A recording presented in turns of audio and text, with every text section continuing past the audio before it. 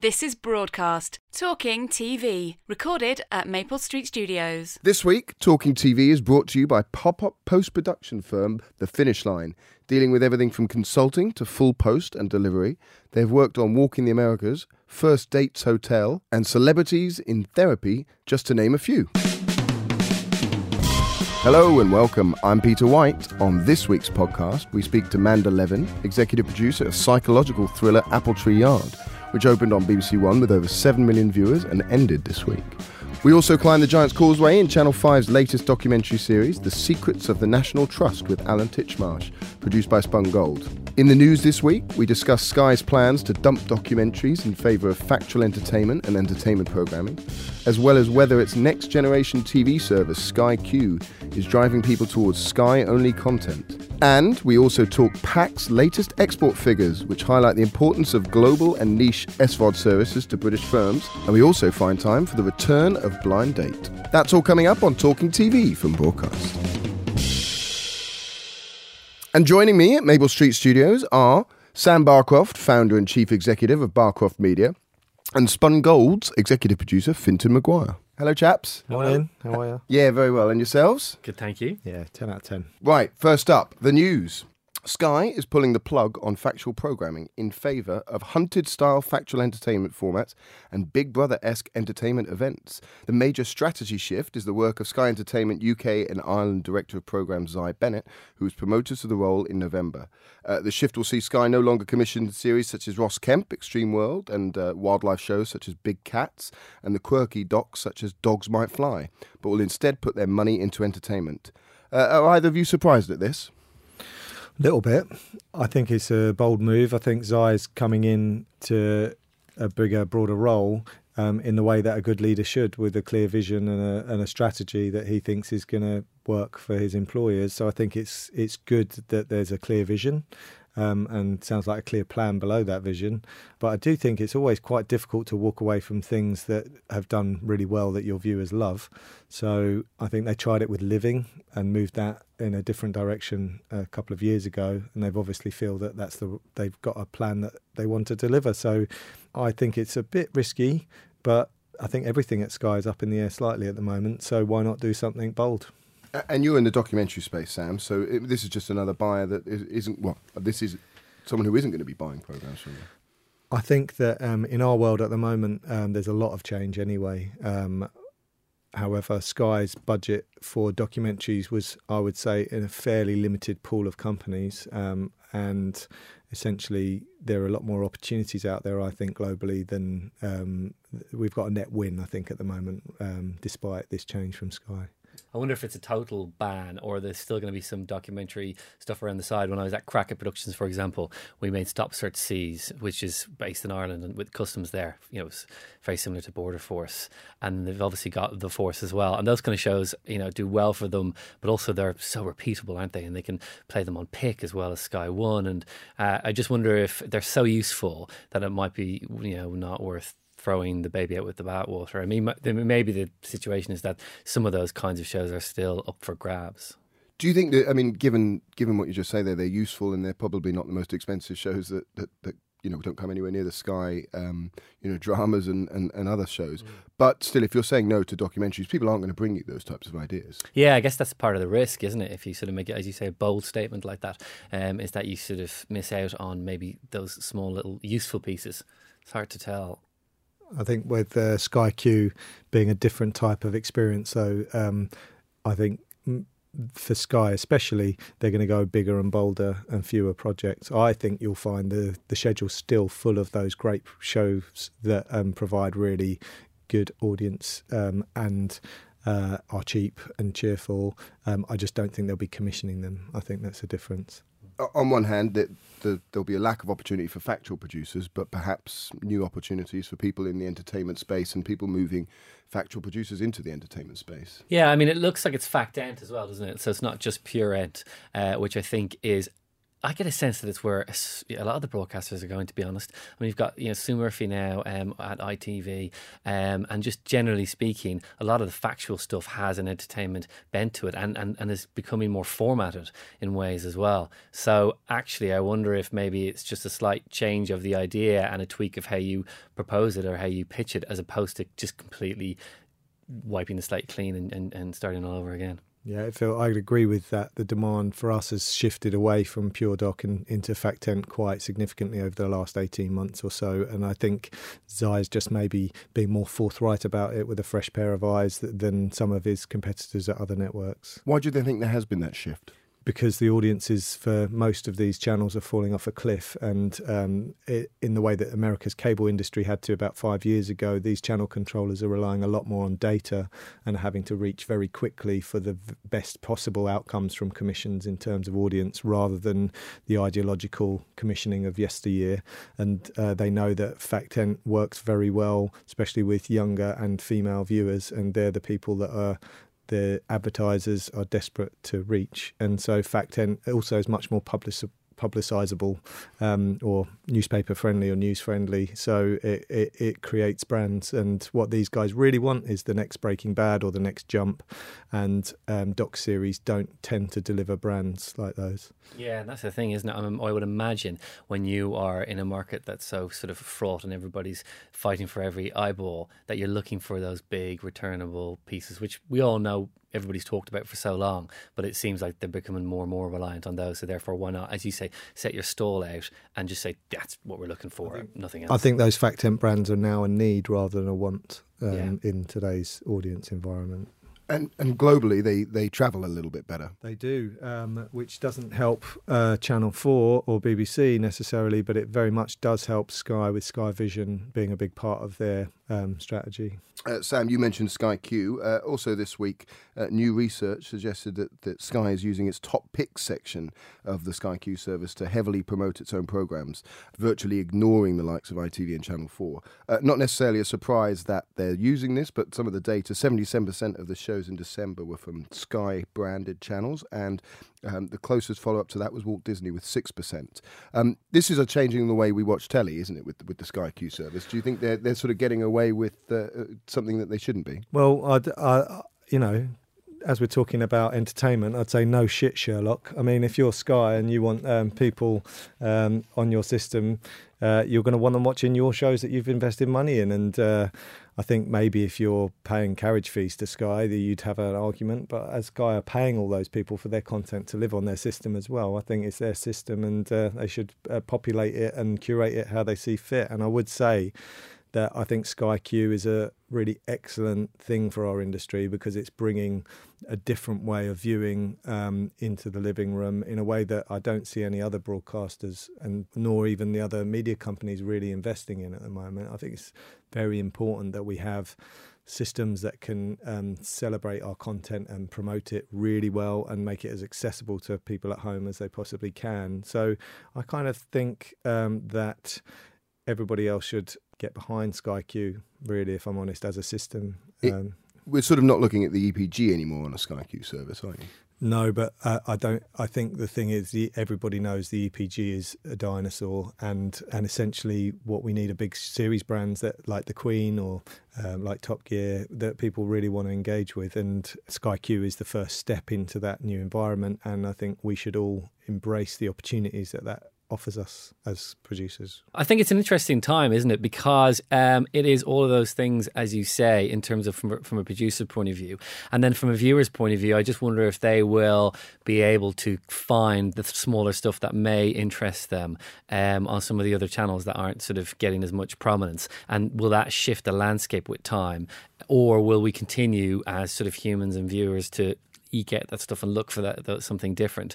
And then will the sort of, where does the power lie? And more than anything, it's just going to be interesting to watch and see. I know that, for example, with Netflix, I never really switch on Netflix and just look around. I'm always going there because somebody's mentioned a particular show, and it's more often than not word of mouth, not even a sort of big massive billboard campaigns that they do for some things like The Crown, for example. So I don't know how that I don't know how that's going to pan out, and I don't know what the pickup is in terms of, how quickly that will penetrate as a system and as a way of viewing. Well, I think it's exactly what you said. We have our Barcroft TV service, which is a VOD service, which is on about 35 different platforms. What is very important about that for us as producers is that if you're not on that front page, you're likely to get 0 views. If you are on that front page, you're likely to make money. And so, although I was a bit cynical about it, that curation is absolutely vital to the success or failure of content on those systems. So it is a battleground, and it does matter. But however, if you've built the battleground, you probably decide to park your best tanks on the nicest bit of your lawn, really. Next up, Channel 5 is looking for a law laughs as it brings back Cilla Black's classic dating format Blind Date.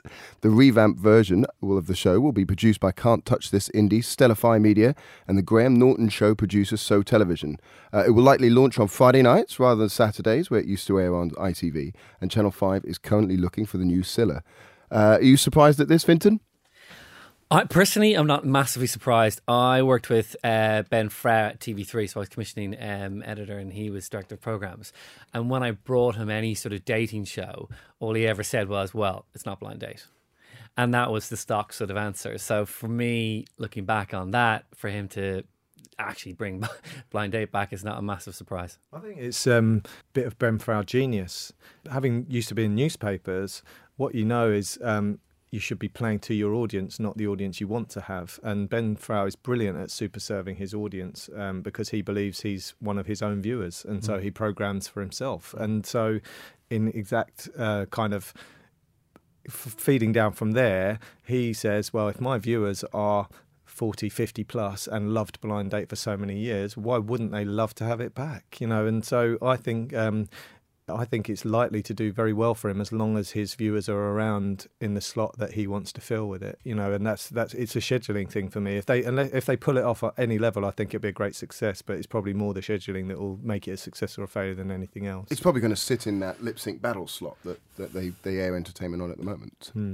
They're not going to take on Saturday nights. There's no point in Channel 5 trying to go up against the BBC and ITV, surely. I think they gave up kind of aggressive weekend scheduling some years ago.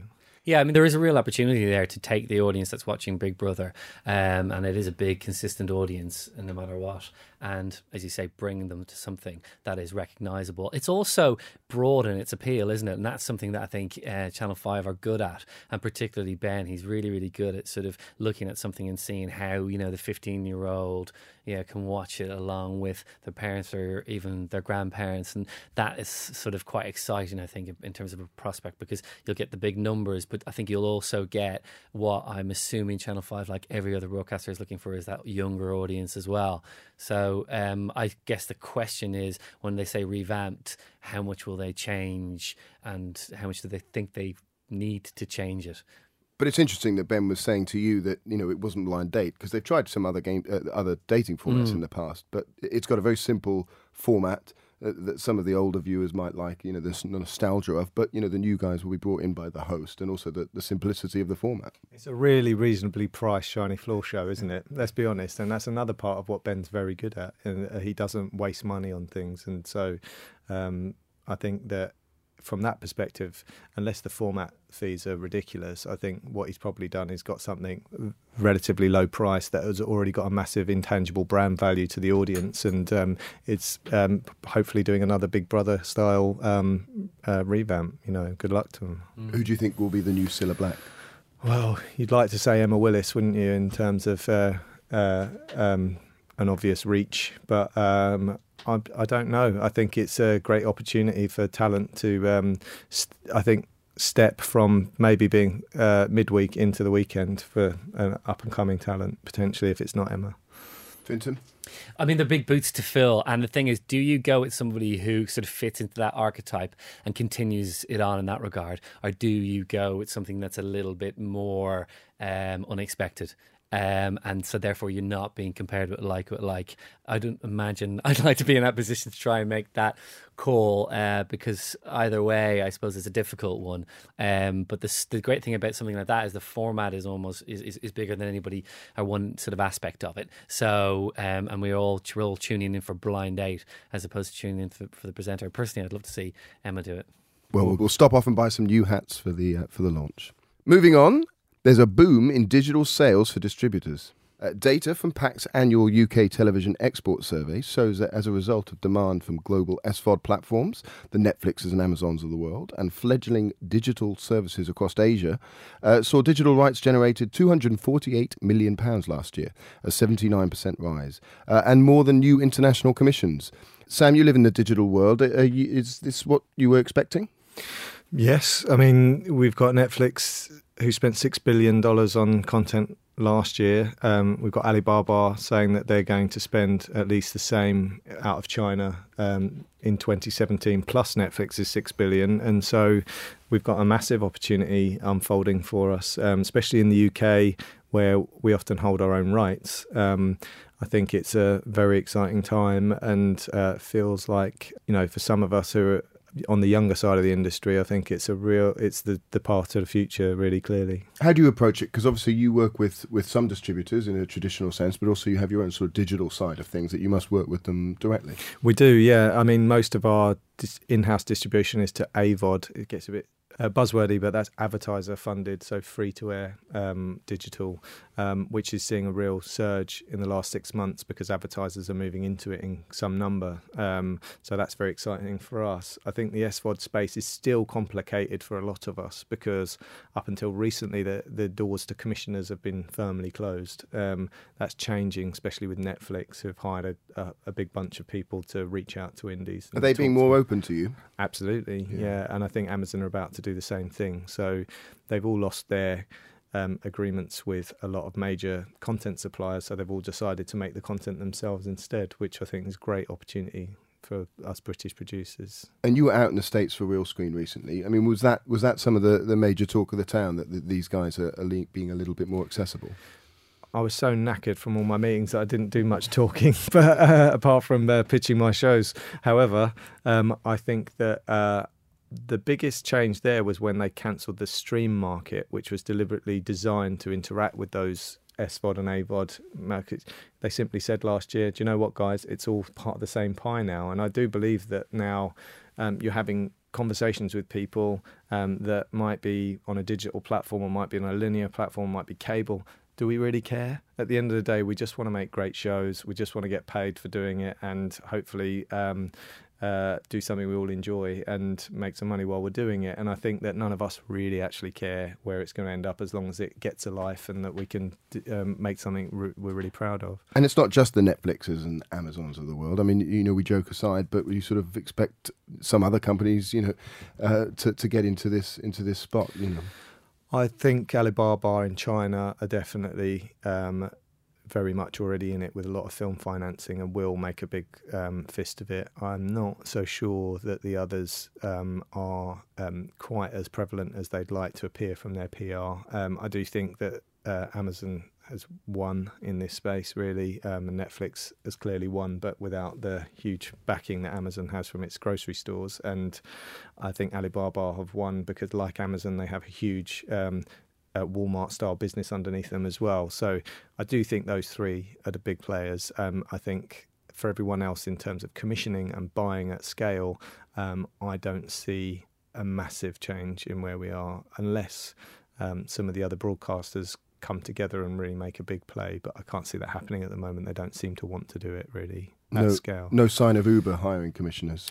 No, I think Uber are much more worried about about turning cabs into flying, pick you up and drop you off. Fintan, is this relevant for you as a producer? Obviously, Spun Gold works with distributors on this, and they tend to do most of the work. But surely the opening of the commissioning process must be good news for someone of. Yeah, absolutely. I think we're all excited as producers in terms of the opportunities that an Amazon or a Netflix has to offer, and the money that they seem to have and are willing to put into things. In another point of view, there's also the situation where and this is across the board, tariffs for making shows are relatively the same, and the cost of making them is going up. So we're all getting a bit squeezed in the middle. And I think that the opportunity for distribution and more opportunities occur in the world to sell things in, as you say, different shapes or forms. It doesn't really matter where they are or how they get there. And all those little bits of money, that little bit of back end, no matter how big or how small it might be, really helps to basically close that gap and really helps to sort of make it worthwhile. And you tend, I think, to think bigger in that regard then in terms of production quality and because you want it to sort of have a life outside of its initial job. Think bigger. That's your news. Thanks to Sam and Fintan.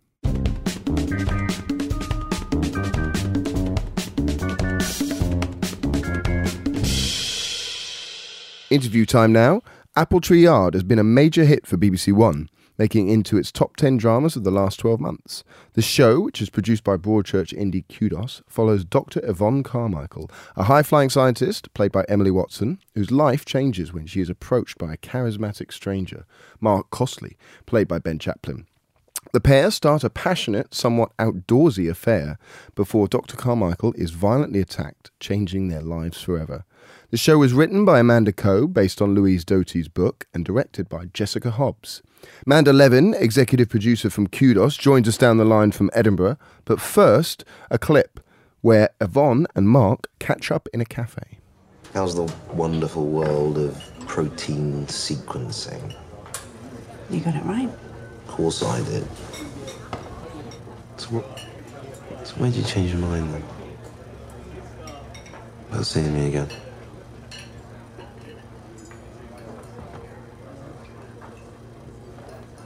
I suppose you're irresistible. Clearly. Something else going on with you though, isn't it? So we have a fantastic literary exec at Kudos called Sue Swift, and she pans for literary gold for us. And she was at the London Book Fair, I think, with our head of development at the time, Naomi DePere, and they were talking to an editor about wanting to find contemporary stories with women at the heart of them about how we live now. And she said, oh, well, there's a book you might like. And they read it very quickly and were incredibly excited about it. They brought it to me. I started reading Louise's wonderful book, but about 100 pages in, I was a bit perplexed. And I went back to Sue and Naomi and said, this is a wonderful story about an affair, but you told me it was a feminist thriller, and I'm not getting that from it. And they were like, you've got to keep reading. You're not there yet. And that's one of the amazing things about the story of Apple Tree Yard, that it really does pivot. But that also presents a challenge when you translate it to screen, because I think that first episode is quite anomalous and it takes you down a particular road where you think, oh, okay, this is this kind of story, and then it shifts so drastically at the end of that first episode, which is a good thing and a bad thing, because I think it disconcerts people, but it's also a wonderful way to tell stories, to really be able to, by sleight of hand, surprise your audience in that way. Was the challenge for you to get to that moment so you could pivot at the end of the first episode, to have that cliffhanger, to get there quicker than perhaps the book did? I think you've got to allow that affair time to breathe and develop and be what it is, or you can't earn the thriller. So that tonal shift is genuinely really problematic in a world where we expect our television stories to declare themselves very quickly and to give the audiences a sense of sure-footedness about what kind of piece it is and where it's going. And Apple Tree Yard really doesn't do that. And actually I felt that in the audience after episode 1. Obviously we've got the amazing conduit of social media now to really viscerally feel what the audience are thinking and feeling, or a certain demographic of the audience anyway at any one time. I could really feel that surprise and shock of the end, and that it made people really uneasy, and at that point you just hope that they will take that leap of faith and go with you into the next 3 hours, which is something else altogether, the consequences of that act. explored in minute detail the consequences of what has happened to Yvonne. Having not read the book, I was incredibly surprised. I wasn't expecting it, and that's part of the thrill, presumably. Definitely, and one of the reasons we weren't the only producers in town who spotted the potential of the book as a television piece, and we had to do a considerable beauty parade for Louise and her agent because we were in a long queue. I think what was so appealing to producers is that rare find of a genuinely literary thriller. So it really does deliver all the thrills and spills of a proper page-turning, compelling story. And it's full of plot, but it's about so many different other things as well. It's so thematically rich, and Louise is such an intelligent, incisive writer. It's quite rare to find those two things delivered so brilliantly. So how much of it were you intending it to be the sort of psychological roller coaster, the thriller, versus the sort of relationship drama between a number of characters? Well, you've got to have both, especially if you're going to do it for BBC One and get the biggest, most mainstream audience you possibly can, which is the exciting thing when you're doing a challenging story like that. So I think the thriller buys you the detailed character work, and it was very important to us actually that the husband was as focal in a way as the lover. And so one of the changes I think from the book is we spend a little bit more time in that marriage, I think, and a little bit more time with Gary, that Mark Bonner plays, because we really wanted it to feel like people who were watching would be either rooting for the marriage or rooting for the affair, but that you like to think that your audience is sitting on the sofa having an argument with each other and going, no, she should be with him, no, she should be with him. They should both feel like real contenders. And so that was very much in our minds in terms of how Amanda adapted the material and the balance of the story. But it was also in our minds when we were casting it. Mark looks quite natural with that knife in his hand, which is scary. He's a brilliant actor. He always looks natural. As you say, with Amanda, who wrote it, Amanda Coe, some of the challenges with Louise, having almost just written this book herself, that must, I imagine, it be quite a tough brief.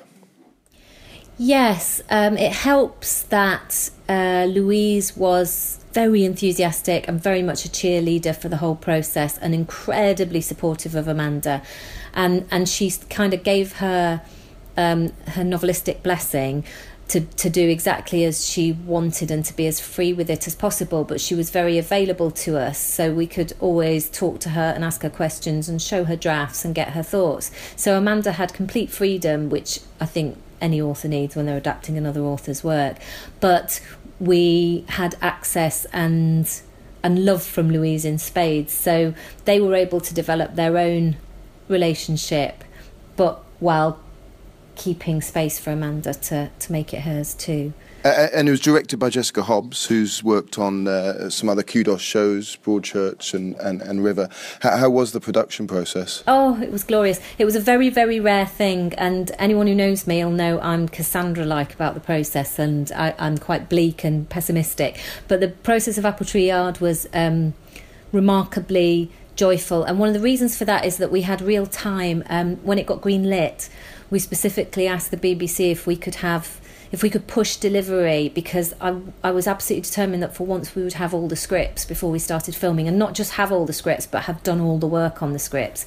So the BBC were really kind and gave us a little bit of extra time. Amanda's an incredibly disciplined writer and generates and hits her own deadlines.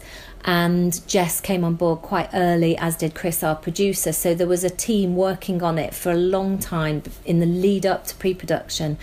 And as a result, Jess and Amanda spent more time together than I've ever been able to give a writer and a director, in the most wonderful sort of peaceful way before the melee of production really hit.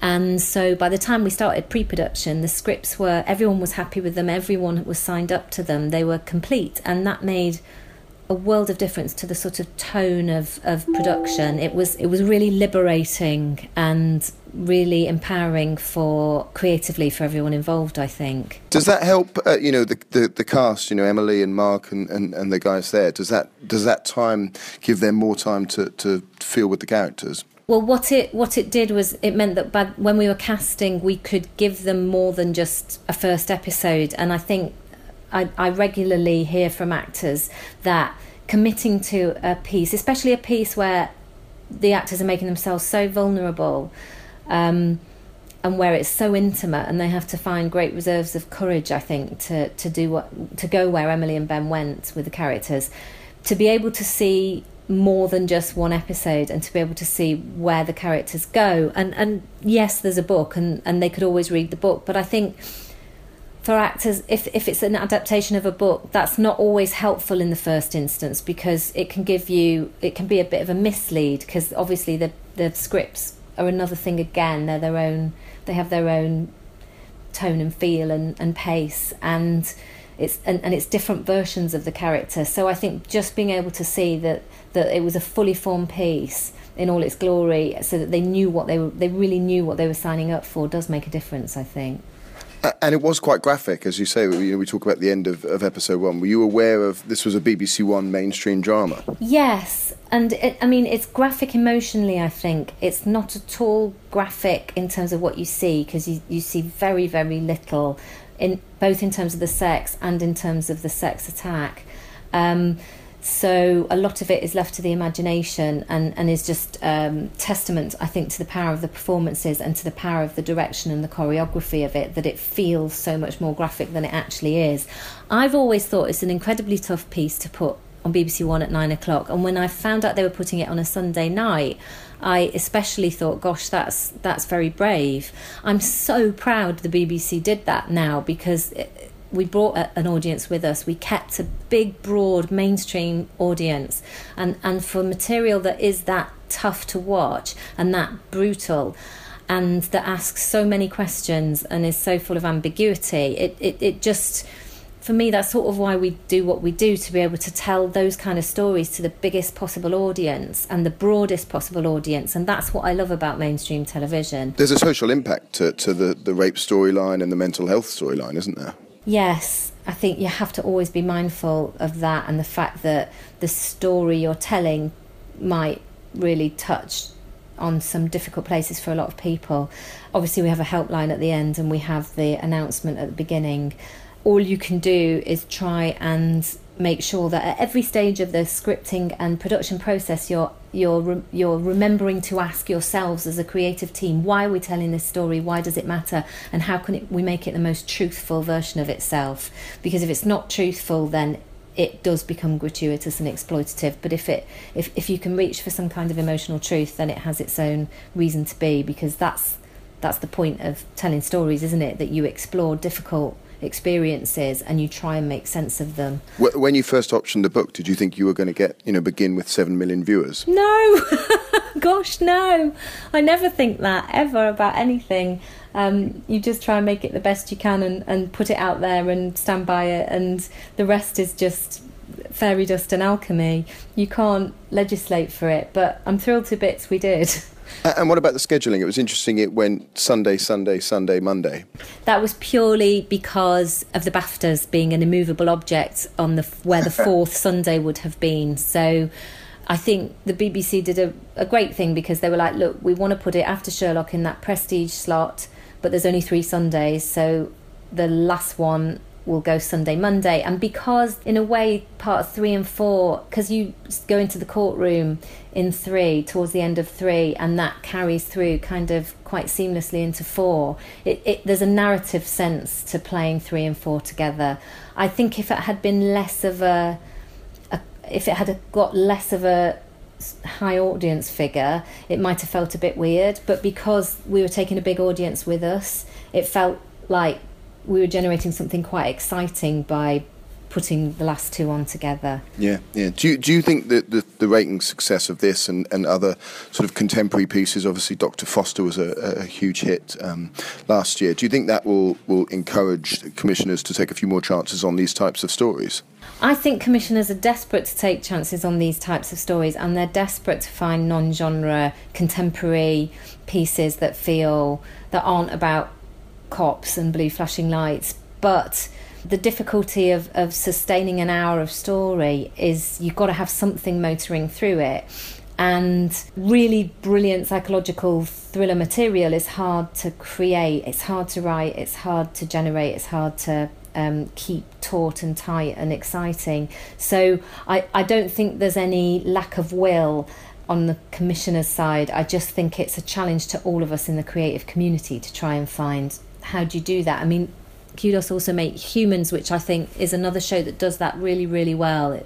That's got a big enough concept, but a broad enough concept that you can actually tell a story about a family, but make it feel really thrilling and exciting. So I honestly think the will is there. I know audiences are longing for it. I'm longing for it as a viewer, to watch things that feel they're not just all about murders and bodies on slabs. And there's plenty of call for a second series. I noticed even Louise was alluding to a second book. Is that something you've thought about already? Well, I was sitting next to Louise on the sofa after episode 4 when The Sun published an article saying she's talking to the BBC and about writing a second series, and no one was more surprised than Louise. So that I think that's something that's very much been generated by the tabloid press. I don't think it's not that there's no truth in it, because Louise, those characters live and breathe for Louise, and I think it's true that I'm sure it's true that she's thought about what happens to Mark and Yvonne afterwards, but she's not writing a second book. She's got another lots of other stories she's in the middle of writing and creating, and it's not something we have really thought about at all. That doesn't mean to say we wouldn't, it's not how we conceived the piece, and I think that's kind of got its own momentum but not a whole lot of truth. Fair enough. And I guess the big question is, did she do it? She totally didn't. No. I say several times a day, oh, that person this and that person that, and I don't mean it, and I don't think for a moment that however desperate Yvonne is in that moment, she wants him to go and kill him. I think she genuinely believes he's someone who works for the security services, and she trusts him to go and warn the man off, and she might think that it might escalate into roughing him up a bit, but I don't think for a moment Yvonne expects or believes that he has stamped that on that man until he's dead. And I think it's a complete shock to her in court when she hears that, and he is an absolute fantasist. But what I love about that part of the story is it tells that story of the unknowability of other people, and I think heaven knows we probably don't know the people we share our lives with in our homes as well as we think we do, never mind someone who you have entered in a consensual sort of secret fantasy affair with. She just didn't know him at all, and that's the risk you take. And I think she thought she could compartmentalise it and keep it neat, and that it was a very transactional relationship, but then the emotion for both of them took over, and he just wasn't who she thought he was. And the book has a slightly different ending, doesn't it? So that you don't necessarily quite have that moment that you see on television. The book actually is less ambiguous. It does have that kind of a moment, but it feels more deliberate in the book, I think. And in a book you can be both more deliberate and more ambiguous, because so much of the experience of a story that you read in a book is what you as a reader bring to it. When you're looking at the living, breathing human beings having the conversation, it's so much more literal. It's such a much more literal interpretation, and so I think the authorship of a television piece has to be more definitive than the authorship of a novel can be. But I would say that the book actually leaves it more open-ended than we chose to in the dramatisation, but Louise and Amanda and Jess might say differently. And then how do you follow this up? What's next for you? Well, I'm about to start filming on the 3rd season of our Sky Atlantic show, The Tunnel, which is our Anglo-French reinvention of The Bridge, the marvellous Scandi drama. So we're deep in the scripts for that at the moment as we head towards production. Does the fact that it's now merely a British show and not a sort of co-production change your role in that? Only makes it easier. But in terms of its actual content, the last thing I'd want is for it to be any less French. So it is very much the same shape and size and format and feel. It just makes my job a lot easier. That was Manda Levin talking about Apple Tree Yard, which is still available on the iPlayer for another 30 days. Next up, Fintan Maguire is back with us to tell us the secrets of the National Trust, the Alan Titchmarsh doc series that launched on Channel 5 this week. Spun Gold's 6-part Ob-Doc series follows Titchmarsh and a team of specialist presenters, including Annika Rice, John Coulshaw, Joan Bakewell and Miriam O'Reilly, showcasing the restoration work going on at landscapes and historic houses around the country. Before we chat to Fintan, here's a clip where Alan crawls between the walls of Knowle. It's here, between two walls, that archaeologist Natalie has found a 400-year-old hidden passage, and with it, their clearest evidence of Knowle's medieval past. We've only recently just got in here. It's normally not accessible. It's pretty inaccessible. Well, we can see beams and plaster in between. We can. So what we're looking at here is really rather exciting. We're looking at the remnants of the earlier building of the Archbishop's Palace. And this is a doorway that's been closed off with lath and plaster. It is, yeah. So this is a beautiful timber-framed door, and we've got the threshold at the bottom there.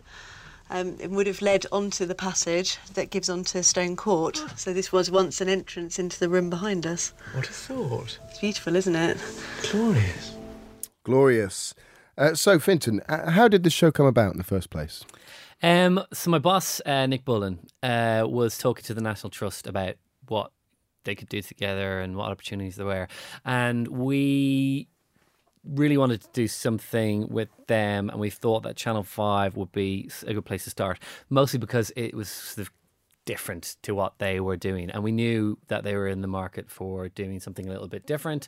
I work on Eamon and Ruth, How the Other Half Live with Guy Davies, so we chatted to him a little bit about how we could shape it and how it could come about, and we worked it up really with him in the first instance, and then it was Ben Frau who basically said, if you get me Alan Titchmarsh, we're you have a commission. So the National Trust has been on TV before some other broadcasters, but what was it for you to bring it to Channel 5? What did you think would interest them in it? I mean, I just think that as a sort of an institute, an organisation, they just have so much to offer. I mean, from a programme making point of view, as an exec, there's no end to where you can go with it, because they have such a broad range of places, whether it's sort of monastic ruins or classic houses that've got great stories to tell, or of course all of the land that they own. So from a storytelling point of view, it was a really obvious choice or a really obvious thing to want to work with.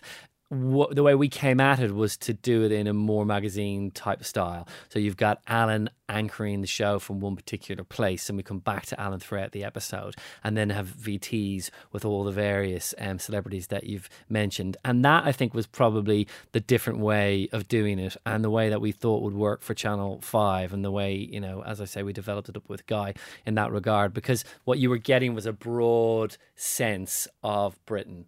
It sort of just happened to be that these were National Trust properties, but actually it was looking at Britain and its history and its beauty and being able to tell stories. Where do you start? Because there's quite a few of them. Yeah, it's a long process, to be honest. I think both with choosing the presenters outside of Alan and who else could come on board, and then also what we focus on.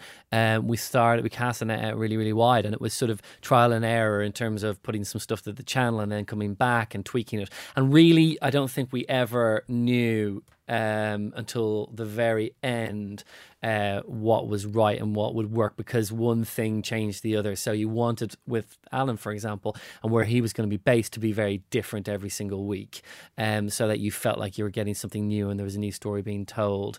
And then the VTs themselves, they were quite sporadic, actually, and we went with that. We went for really interesting, quirky stories. So actually what it ended up with was the places that Alan goes, we pretty much know, you've certainly heard of them. They're not sort of a massive surprise, but what we tell when we get there is different. Whereas I think it's fairly safe to say that the VTs were probably more of a surprise, and they were a bit more quirky. So we went to Northern Ireland, we were in Wales. It was a really good spread of where we were, and also it was a really good spread of the kinds of stories that we were telling.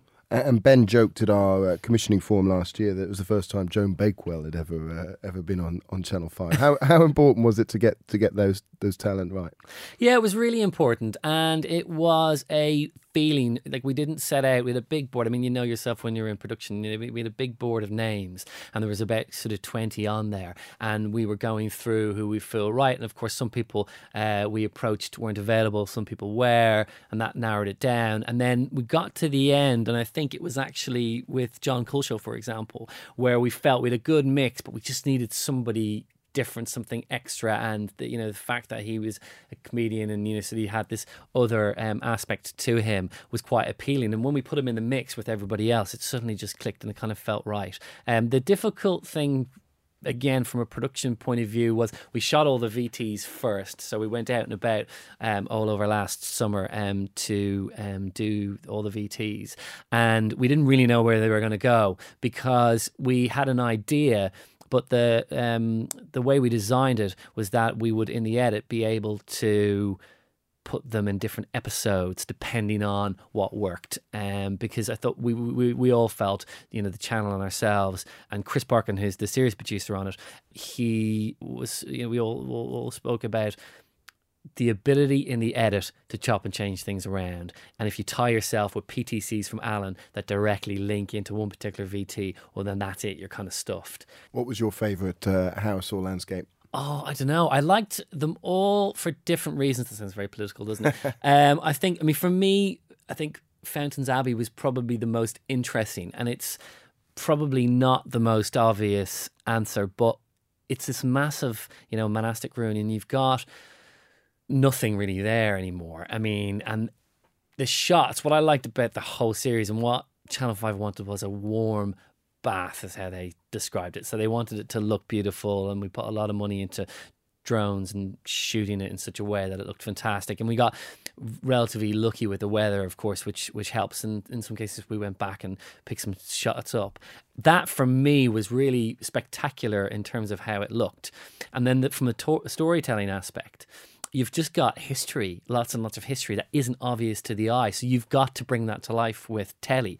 So in a way, with some of the other places, if you went along as a punter and you paid to see it and you walked around, you could probably see a lot of what Alan was seeing. In every episode we do secrets, and we do things that are different and quirky, and we were lucky because some of the places that we were at happened to be doing work at the time, pulling things off, revealing things that Alan could get involved in.